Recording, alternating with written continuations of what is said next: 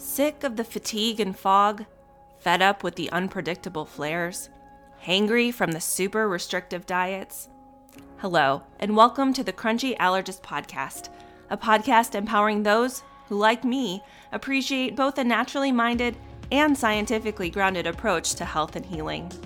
Hi, I'm your host, Dr. Kara Wada, quadruple board certified pediatric and adult allergy immunology and lifestyle medicine physician, Sjogren's patient, and life coach. My recipe for success combines anti-inflammatory lifestyle, trusting therapeutic relationships, modern medicine, and mindset to harness our body's ability to heal. Now, although I might be a physician, I'm not your physician, and this podcast is for educational purposes only. Welcome back, everyone, to this week's episode of the Crunchy Allergist Podcast. My name is Dr. Kara Wada. I'm a board-certified allergist, immunologist, lifestyle medicine doc, and systemic Sjogren's patient. And on this podcast, we talk about all things allergies, autoimmunity, anti-inflammatory living. And we've really been having a focus this last week or two on the role of physician and patient communication. And I thought there was no better guest to have on than a person that I am so grateful came into my universe. Whitney Lane Ward is joining us today. She is a public speaker and an author who seeks to encourage her audience to overcome their circumstances.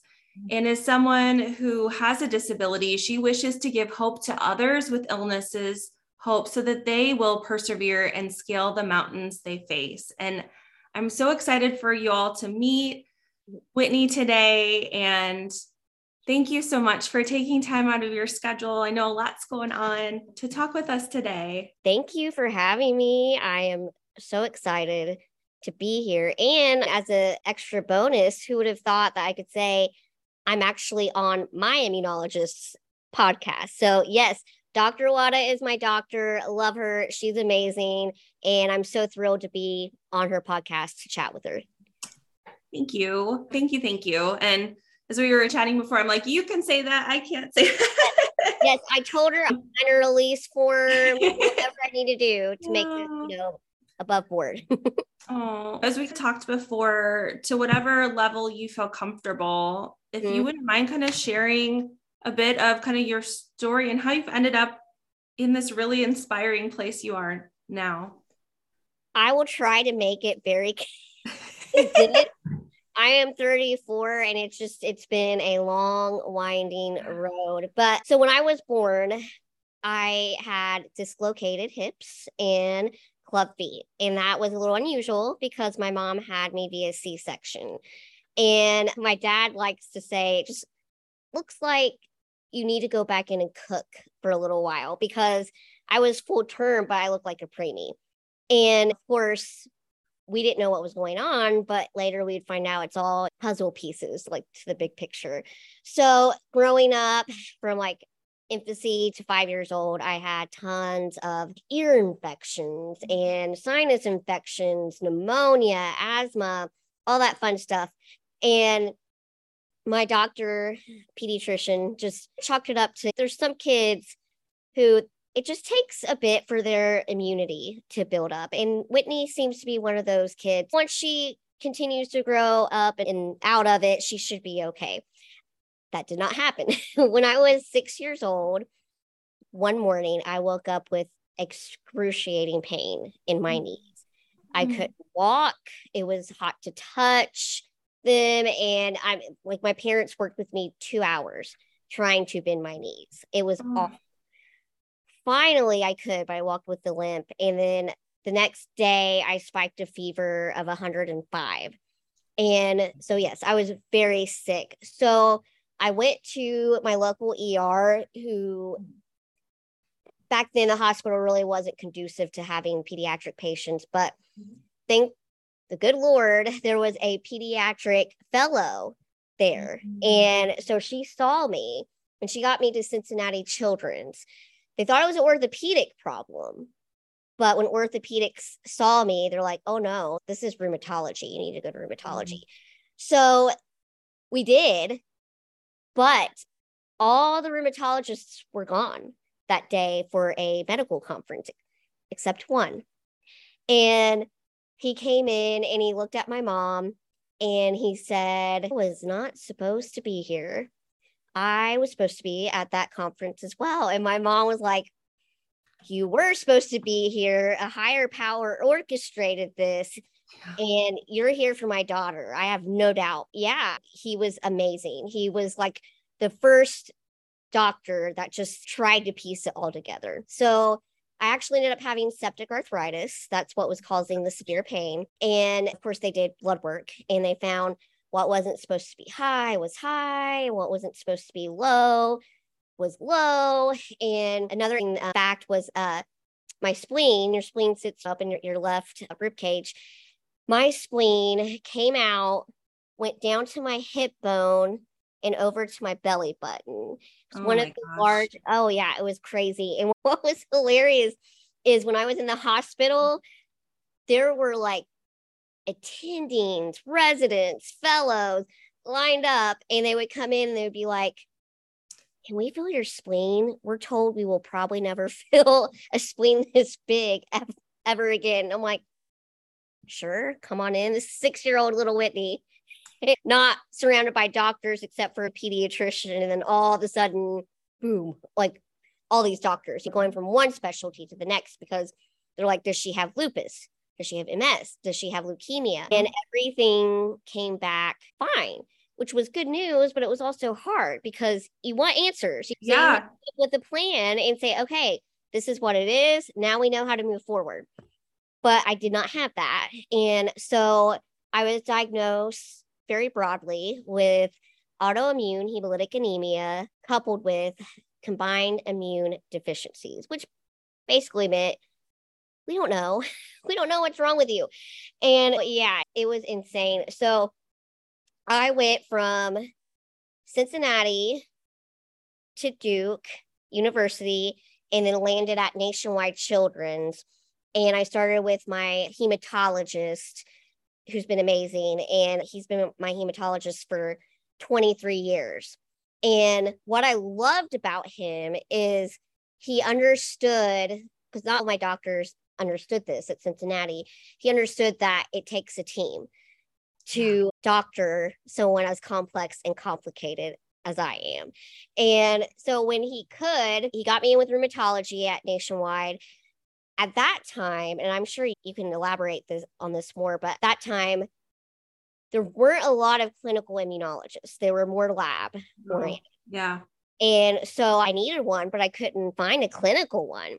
And so it took about 3 or 4 years at Nationwide without one. And then finally, Dr. Olszewski, and he doesn't care I say his name. He's in some of my books, so he doesn't care. He's a great teacher too. Yes, the ones that do care, I will not say their name, but Dr. Olszewski doesn't care. So anyway, and then Dr. Ardwin doesn't care either. Oh my gosh, another person I am so honored to call as one of my teachers too. Yes, I love her. But he told me, like, we're finally getting an immunologist in a few months, and I want him to be on this team. And I already had my rheumatologist. Did you ever meet Dr. Higgins? Yeah, Gloria Higgins. Yes, she's my first rheumatologist. When she retired, that's when I went to Dr. Ardwin. Sure. So it's amazing too.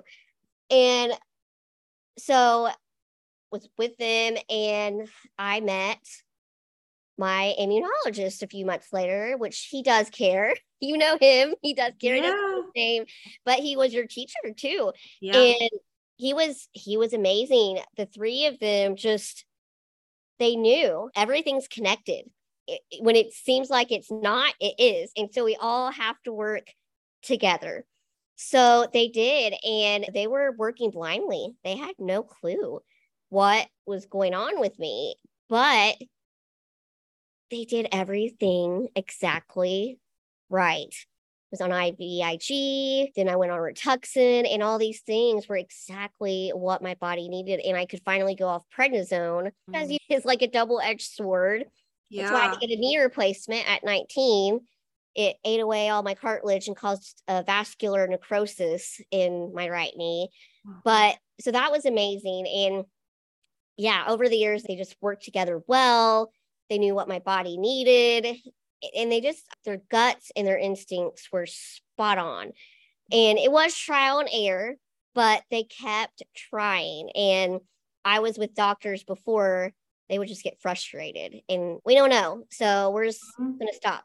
And obviously, you can't do that. One of my doctors left me unmonitored on steroids for 9 months without checking in or anything. So I know I am very complicated and confusing, but you got to keep checking in. Yeah. But anyway, yeah, that was rough. But once I got my right team, it was amazing. They took great care of me. They wanted to make sure that despite my disease, I had a quality of life and I could live when I wasn't having a flare. And that was the goal. But I think I was maybe around 21, 22. And I went to my appointment with, we'll call him Dr. M. I went with my appointment to him and getting ready to close out the appointment. And he says, hey, I just want you to know that I sent your case to the National Institutes of Health. There's a disease that was just discovered and published, and you have a lot of similarities to it. Doc8. Yeah. And so I went there finally after they called and they were like, you have to fit our protocol and you have to do all these research blood tests and do this and this. And it was a huge process before they even decided that I was going to be their patient. When the nurse called me and told me, Whitney, we probably will never figure out what's wrong with you. You'll just be valuable research to us. I understood why she said that, because I'm sure a lot of patients that she's seen has gotten their hopes up. You hear the National Institutes of Health and you think, wow, I get to go there, that kind of thing. Yeah. And I'm sure they've seen a lot of patients who got their hopes up, and it's very hard to watch that. And so I understood why she said it, but I just had this feeling that I was about to embark on a really amazing journey. And I was right. So did not have Doc8, but they're like, you know what? You're fascinating. And for those who aren't as immersed in the medical system, sometimes the joke when you are in medical training or on the patient side of things is like, you don't know if you really want to be known as interesting. It's this double-edged sword, right? Like people stay curious about what's going on with you, but it also means that there's something that's like pretty wrong too. Yeah. I think I need to start carrying a jar and having my doctors put a quarter in it every time they say, you're not textbook, Whitney, pay up. I've heard that so many times. Like, I know. And then when I know I'm segueing here, but it's comical. When I'm in an appointment and I'm thinking, okay, this should be fast and I can leave. I'm 2 hours away. A fellow comes in and says, oh, Dr. Ardwin just said that I needed to see you, and because I would learn so much. And I'm like, okay. I paid my dues. I know, but I get it. They need to learn. It's just comical sometimes. But anyway, the National Institutes of Health team, they said, so we're going to create a protocol for you. And we're going to keep researching and trying to figure out what is causing your autoimmune and immune diseases. So about 3 years later, I go to the NIH for my follow-up appointment. And there is this guy. And I didn't know who he was. He was talking to my doctor. And I'm thinking, okay, is he here to shadow her or what's going on? Because he looked super young. And he was in jeans, flannel, and like work boots. And I was like, who is this dude? Is he fixing the HVAC? What's going on? Exactly. I was confused. Is he a patient? So many thoughts were coming to my mind. And the thing that he actually was never came to my mind. They bring him in and they say, Whitney, we would like to introduce you to Ian Lambourne. I can say his name. He wrote the foreword for one of my books, so it's good. And he is a medical student getting his MD and PhD at the University of Pennsylvania. And he came here to work on his dissertation. We gave him your case, and he discovered that your disease is caused by a rare gene mutation.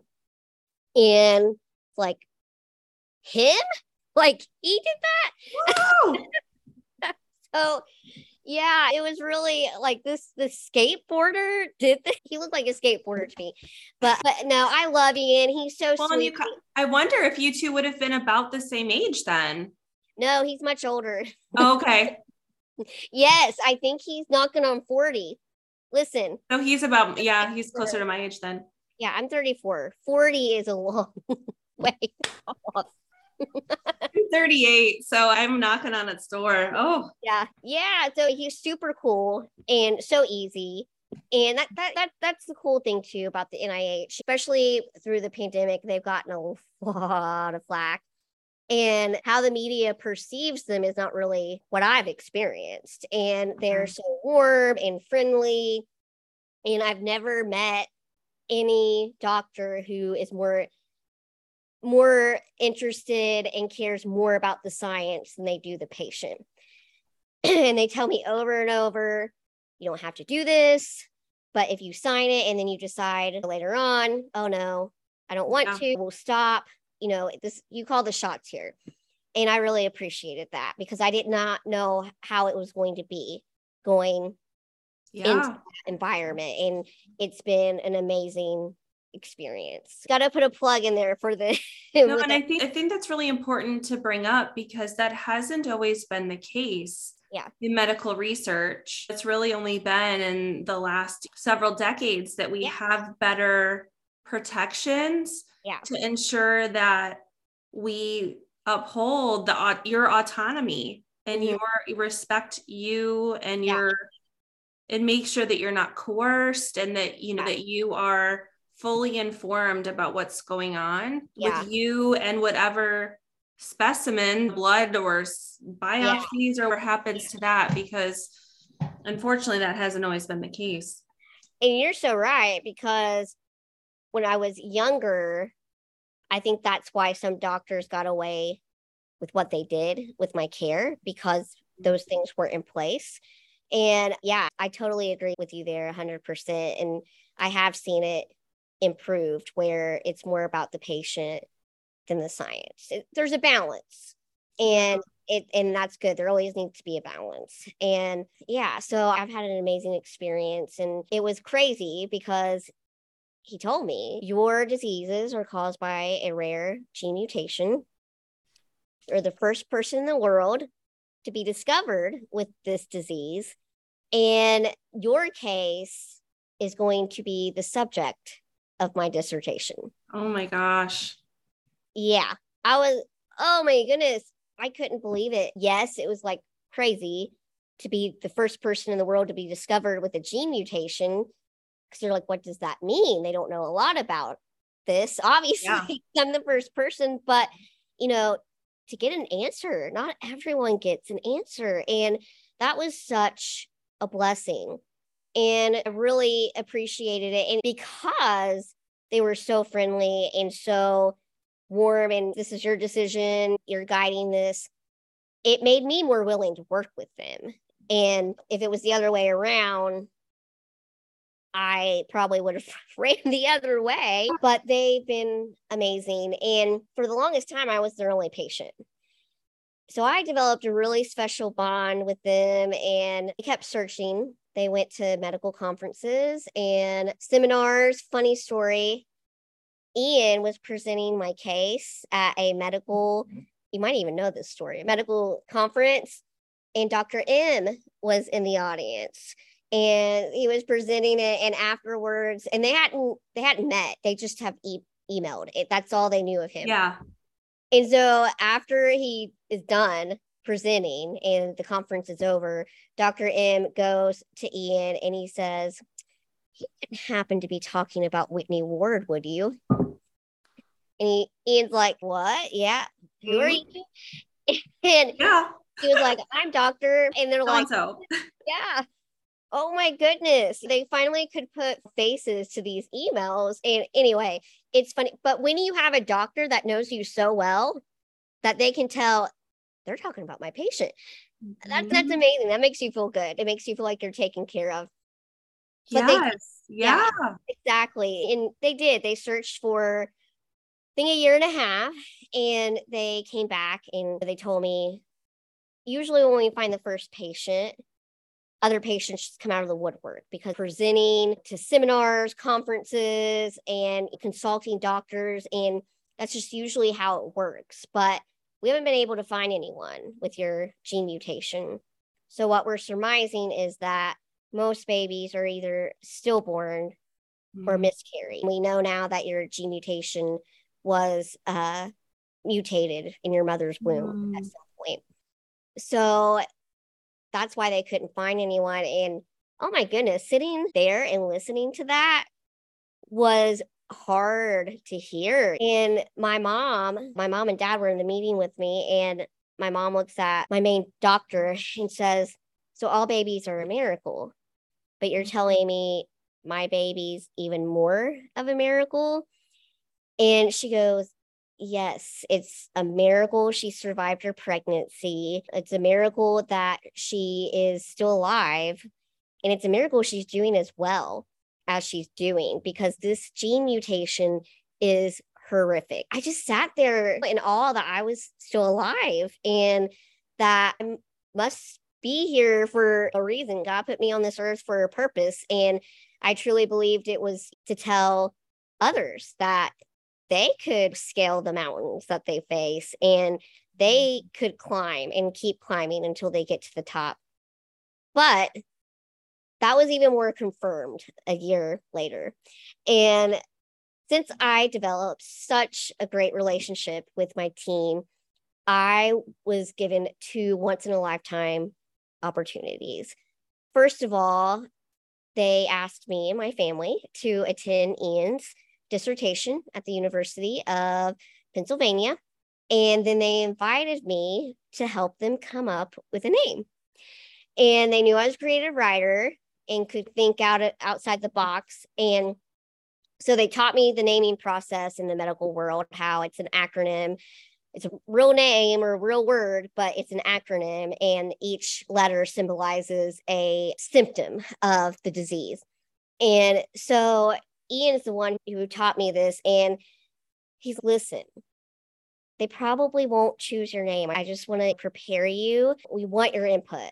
And guess what? They probably won't even choose my name. And just wanted to put that out there. Don't get your hopes up. So I actually kept it. It looks like I felt like I was playing Scrabble because I was checking the internet. I'm like, okay, what's inspirational words? Because I didn't want it just to be scientific. I wanted hope to be attached to the name. And so I was looking, and finally I found something. I'm like, oh my goodness, this is it. This is what it needs to be called. And that was Magus. Magus means more in Latin, and it also references a phrase to the greater glory of God. And I thought that was perfect because everyone who survives Magus is a miracle, and there are more. And they need to be reminded of that because we do have bad days. But if they can just be reminded that there is hope, bad days won't last forever, just keep climbing, take care of your body. Don't feel like you're a failure if you have to take a week off to rest. But remember, just keep going when you can. And I submitted that and was like, no, okay, this is what I want, but I don't know if they will do it. So I went to Ian's dissertation, and my parents and my sister were with me. Of course, he talked in medical jargon, so a lot of it went over my head. But I'm still like, that's me. That's me. I don't know what he's saying, but he's talking about me. And he gets to the end where he wants to thank everyone who got him to that day, or that day he was speaking for his dissertation. And he said, I want to thank one person in particular, and she's a big reason why I'm here today.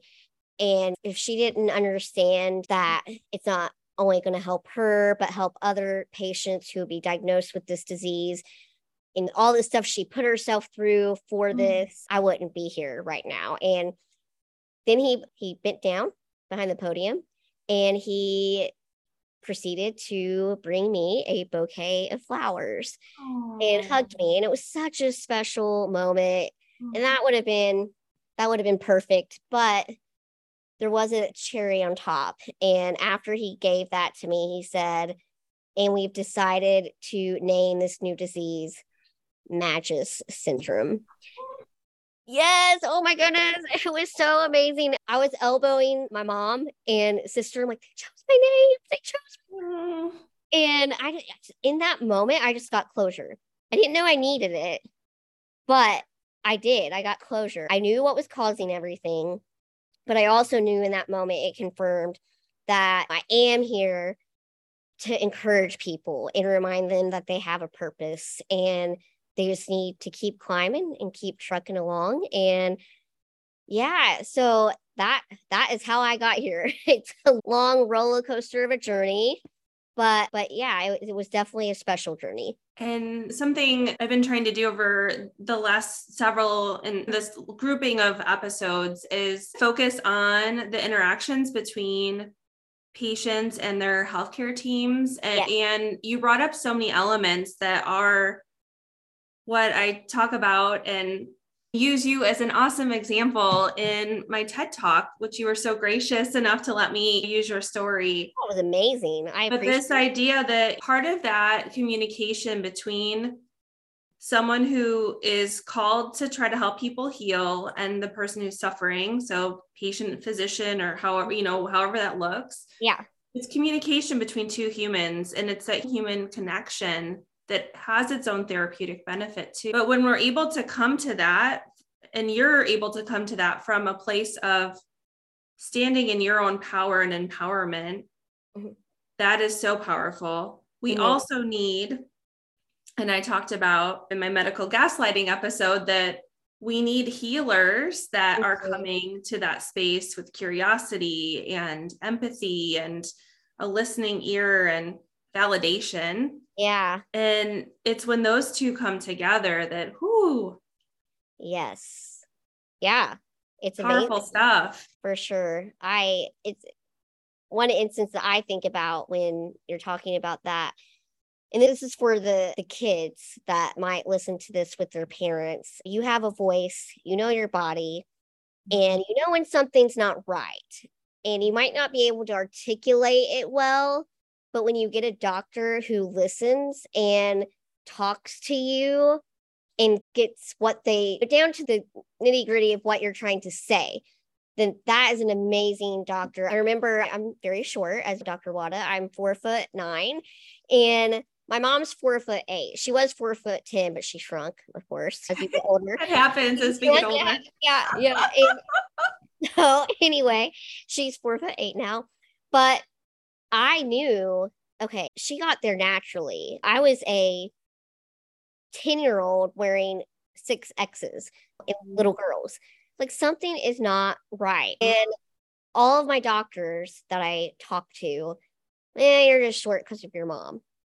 And it's, no, you're not listening to me. I know something isn't right, in little girl fashion, how I said it. It was so frustrating. But then my medical team switched from Cincinnati to nationwide, and I saw Dr. Olszewski, and I was able to tell him. And he said, I hear your concerns. It's not going to hurt for us to get you a consult with endocrinology just to make sure nothing is going on. So we did. And sure enough, I was low on growth hormone. Had to start growth hormone shots. If I did not start those shots, my projected height would have been 3'7". And so he listened to me, even though I was a kid. He didn't just chalk it up. You're short because of your mom. Just get over your concern, that kind of thing. And it feels like gaslighting when there's just, this is what it is. End of it. End of discussion. And then, but you feel so good. I was right. I knew my body. I kept fighting for it. And it turned out how it needed to turn out. And for that, because I not only needed it for growth, I needed it for my bones, my mental capacity. It helps with all of that. And I wasn't getting all of what growth hormone does. You need a little extra. Exactly. People don't think about they just think height. They don't think of the other stuff that I was not getting. So when he listened to me, like, okay, this doctor's going to take care of me. He listened to me and he did what I asked him to. And yes, kids, if you're listening and you feel something is not right, even though you're a kid, your voice matters and you know your body. So keep talking, even if you don't feel like you're getting the point across. Yeah.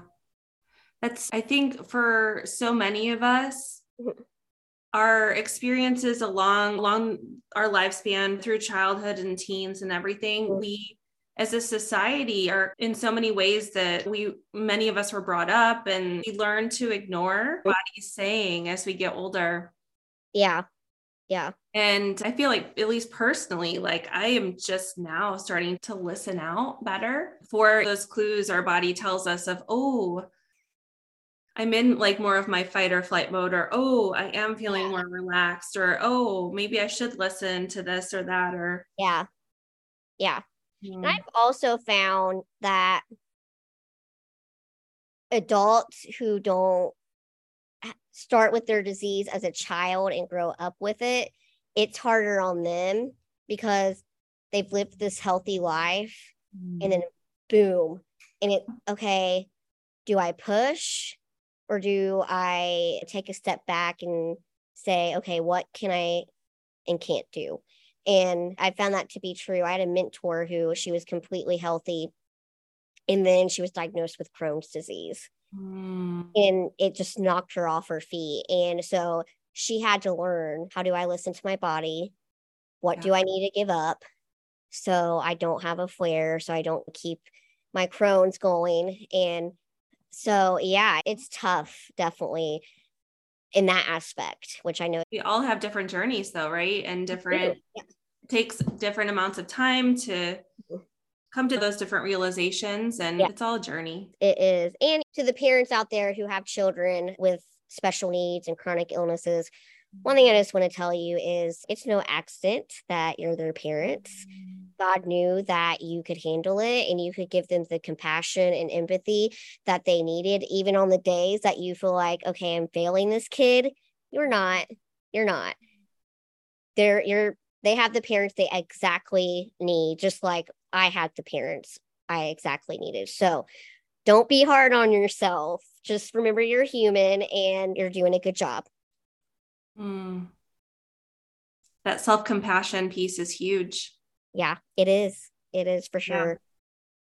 Yep. Especially in parenting. I know I had a few moments the last couple weeks where maybe I wasn't feeling good or tired or stressed out or whatever, that you're not your best parent, and lose your cool with. I lost my cool with my oldest, who she tends to challenge me a little bit more. She feels her emotions very deeply. Sometimes that is inconvenient, but you can, always come back. We're human. And I came back to her after we had cooled down and said, hey, can we have a do-over? Mommy, sorry. I'm human. I lost my patience, and that's totally okay. Yeah, it is. My parents came to me many times and apologized. I got that wrong. I'm sorry. I have to do better too. It's not just, you're not the only one that's learning here. We're learning too. And I handled that wrong. I'm sorry. And sometimes there's a mentality that parents shouldn't apologize. They might lose the 30 or figure or whatever, but I totally disagree with that. It helps the child move forward and not dwell on it. And it makes them realize, okay, it's okay if I make a mistake too, because if my parents who I look up to can make a mistake and then own up to it, then I can do that as well. So maybe we need to extend that also and give that permission to our healthcare professionals too. Oh yeah. I always just to say, like, I could have handled this better, or yeah. And I try to remember that they're human too. They're going to have bad days, and you don't know what they're going through. You don't know their personal life. You don't know what happened behind the scenes. And sometimes it's hard when tragedy strikes or a stressful situation is happening, and they have to see patients and they have to put a good face on. And sometimes that's hard and they might have a bad day. I try to remember that. And especially when I recommend doctors to other people, I'm like, oh my goodness, I hope they're not having a bad day on this day that person goes to them, because I'm like, oh, they're great, they're so nice, they'll listen to you, and they come and like, are you sure I saw the same doctor you recommended? I just recommended rheumatology at Nationwide Children's to someone, and it was like just building up their department, and they're so great. Like, I love them. My doctor is like the chief there, and you'll love it. And then they went, and I got to thinking, I was like, oh my goodness, what if they get a doctor having a bad day or doesn't have a good bedside manner? And I built this. But thankfully they loved it. They loved it. They're like fantastic. So yeah, I think that's where some of the work I've been trying to do on the medical side is reaching my colleagues and medical students, residents, fellows, and using these new tools that, of like from coaching and from self-compassion work, and doing some more. I'm going to try to sign up to do some more training on just learning about the role of being not only trauma informed, but trauma responsive, how we can teach and bring all of that into our offices, hopefully more often. Yeah. And it's hard because as you and I very well know, the system is totally broken. We're all functioning within it. It's very siloed and expensive and all the things. Yeah. But we can do the best we can do. We have it. And work on moving those mountains, climbing those mountains. Exactly. It can be steep sometimes, but you got it. And you have taken your circumstances and really now share them and inspire others in several different ways. Can you share with folks how they can? Yeah. I am a public speaker, and I've spoken at women's retreats, churches, youth groups. I spoke at chapel at my school. That was really cool to get to do that. And I even spoke at a Rotary Club, which was so cool. It's like, I didn't know what it was. So I don't know if other people don't, but it's like where all the businesses in the area like come together and network. And every once in a while they have a special speaker. And so they had me come and speak. And that was so cool. That was a cool opportunity. But I've spoken at schools, and really, I love it because I take into consideration who my audience is. And I'm like, how can I adapt my story to help this audience? And it's just so cool how I've changed it for each venue, and how I'm like, oh my goodness, I never thought of this angle or that kind of thing. And so, yes, I love to speak to people, to encourage them, tell them, you got this, you can make it to the top of your mountain. And I've actually written a few books, and which is so amazing, because it's been a long journey. Some people think that it's a very easy journey to get a book published. It's not. Not at all. I joke with my NIH research team. Listen, my world of getting stuff published is like the scientific world of you guys trying to get your research published. It takes a long time, but it all worked out. Timing's everything. And last year I published my first children's picture book, and it's for kids who have chronic illnesses, special needs. I just really saw that the book industry is really lacking in books for people with chronic illnesses, even though there's millions of people who have chronic illnesses. And I remember I was at a book or writing conference, and I was told there's not really a genre for people with chronic illnesses. And I'm like, I will create one. Listen, this is ridiculous. Yes, people with cancer, autism, all that, they need the books because that's what I was finding most of that.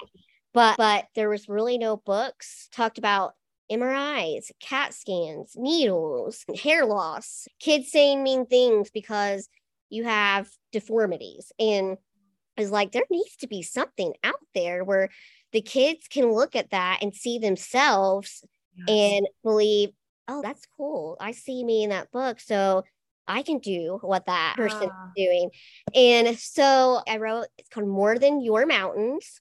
And it's a rhyming book. I love Dr. Seuss. So anyway, I love to rhyme, but it's a rhyming book. And actually, wait, this is a podcast. We're going to put this up on YouTube too. Yeah. Okay. Yeah. Yeah. I started to, we can see each other, but they can't see us when they listen to this. Anyway, I was going to show it, but yeah, so it's a rhyming book for children. In the back, it has questions, and it even has a like explaining what spoonie means and explain what zebra, because there's this really cool picture where the doctor, it's animal like oriented, so it will appeal to kids even more. But there's a doctor who's like looking at a textbook, and it says how to treat horses, and there's a zebra laying in the bed. And yeah. So it's really cool. And kids will pick up on that. And there's even a bell scene where a goat's climbing up a mountain to ring the bell for like cancer patients that might read the book. Whoa. So yeah, so there's that. There's searching scripture.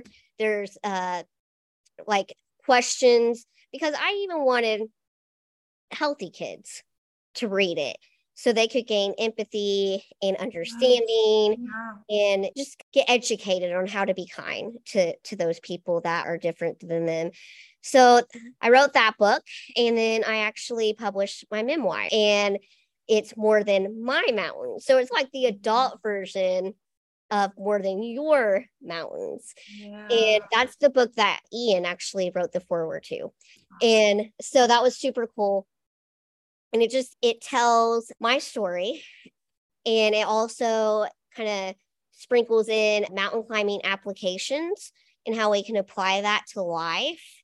And then I have a YouTube show called Mountain Climbers, where I have people who come on who have faced mountains in their life, but God gave them the strength to scale them. So I brought them on, and I actually was, asked their permission to use their stories, because I realized not everyone's facing the mountain of sickness, and I want anyone who can pick it up and read it and feel like it's for them too. So I intertwine those stories, and then I just published a Christmas novel, and I'm very excited about that. It's called And They Came with Haste, and it's about a shepherd family in Bethlehem, and a maimed lamb is born to them. They keep it as a pet. But long story short, this is the shepherd family that the angels appear to. And they get to go see the nativity and see the scene of Mary, Joseph, Jesus, and all that. And it's a novel. So I wrote it. The protagonist her name is Hadassah. And it's like a coming of age story where she struggles with wanting the same independence and freedom that she sees men have. That time she had to marry for many reasons. And so it shows that struggle of her trying to accept what's expected of her. And so, yeah, those are my books. And I have another book that will come out. It's for kids, and it's called More Than Creation. And it just tells them that out of everything that God created, his favorite masterpiece is the kid who's reading that book. And it is the sequel to More Than Your Mountains. Cool. And then And They Came with Haste will be adapted into a children's picture book as well. So yeah, a lot of really cool things on the horizon next year. Yes, this is so exciting. Yes. Very exciting. Oh, we will make sure to link all your links in our show notes so that people can pick up your book, head over to your YouTube. Yeah. Book you for their next meeting to speak, all of those things. Yes. Yeah. Like I said, I can adapt it to any type of situation, my story. Yeah. And I'd love to encourage anyone. Thank you. Thank you. Thank you. You're welcome. Thank you for your time and your vulnerability and just your beautiful spirit. Thank you. Thank you. Thank you for having me. It's an honor. So I am so glad that Dr. Ardwin put you in my life. So thank you for your care and just the great compassion and everything you have for me. Sending virtual hugs. Yes, same. Even though you can't see it, people. we're if they're watching on YouTube, you can see the sun totally in my eyes. Yeah. Oh, thank you so much, Whitney. Thank you for having me. I had a blast talking to you. If you have found this information helpful and empowering, I would strongly encourage you to hop over to www.crunchyallergist.com and subscribe to our weekly newsletter where we dive into all things allergy, autoimmunity, and anti-inflammatory living. Thanks so much for tuning in. I look forward to talking again next week.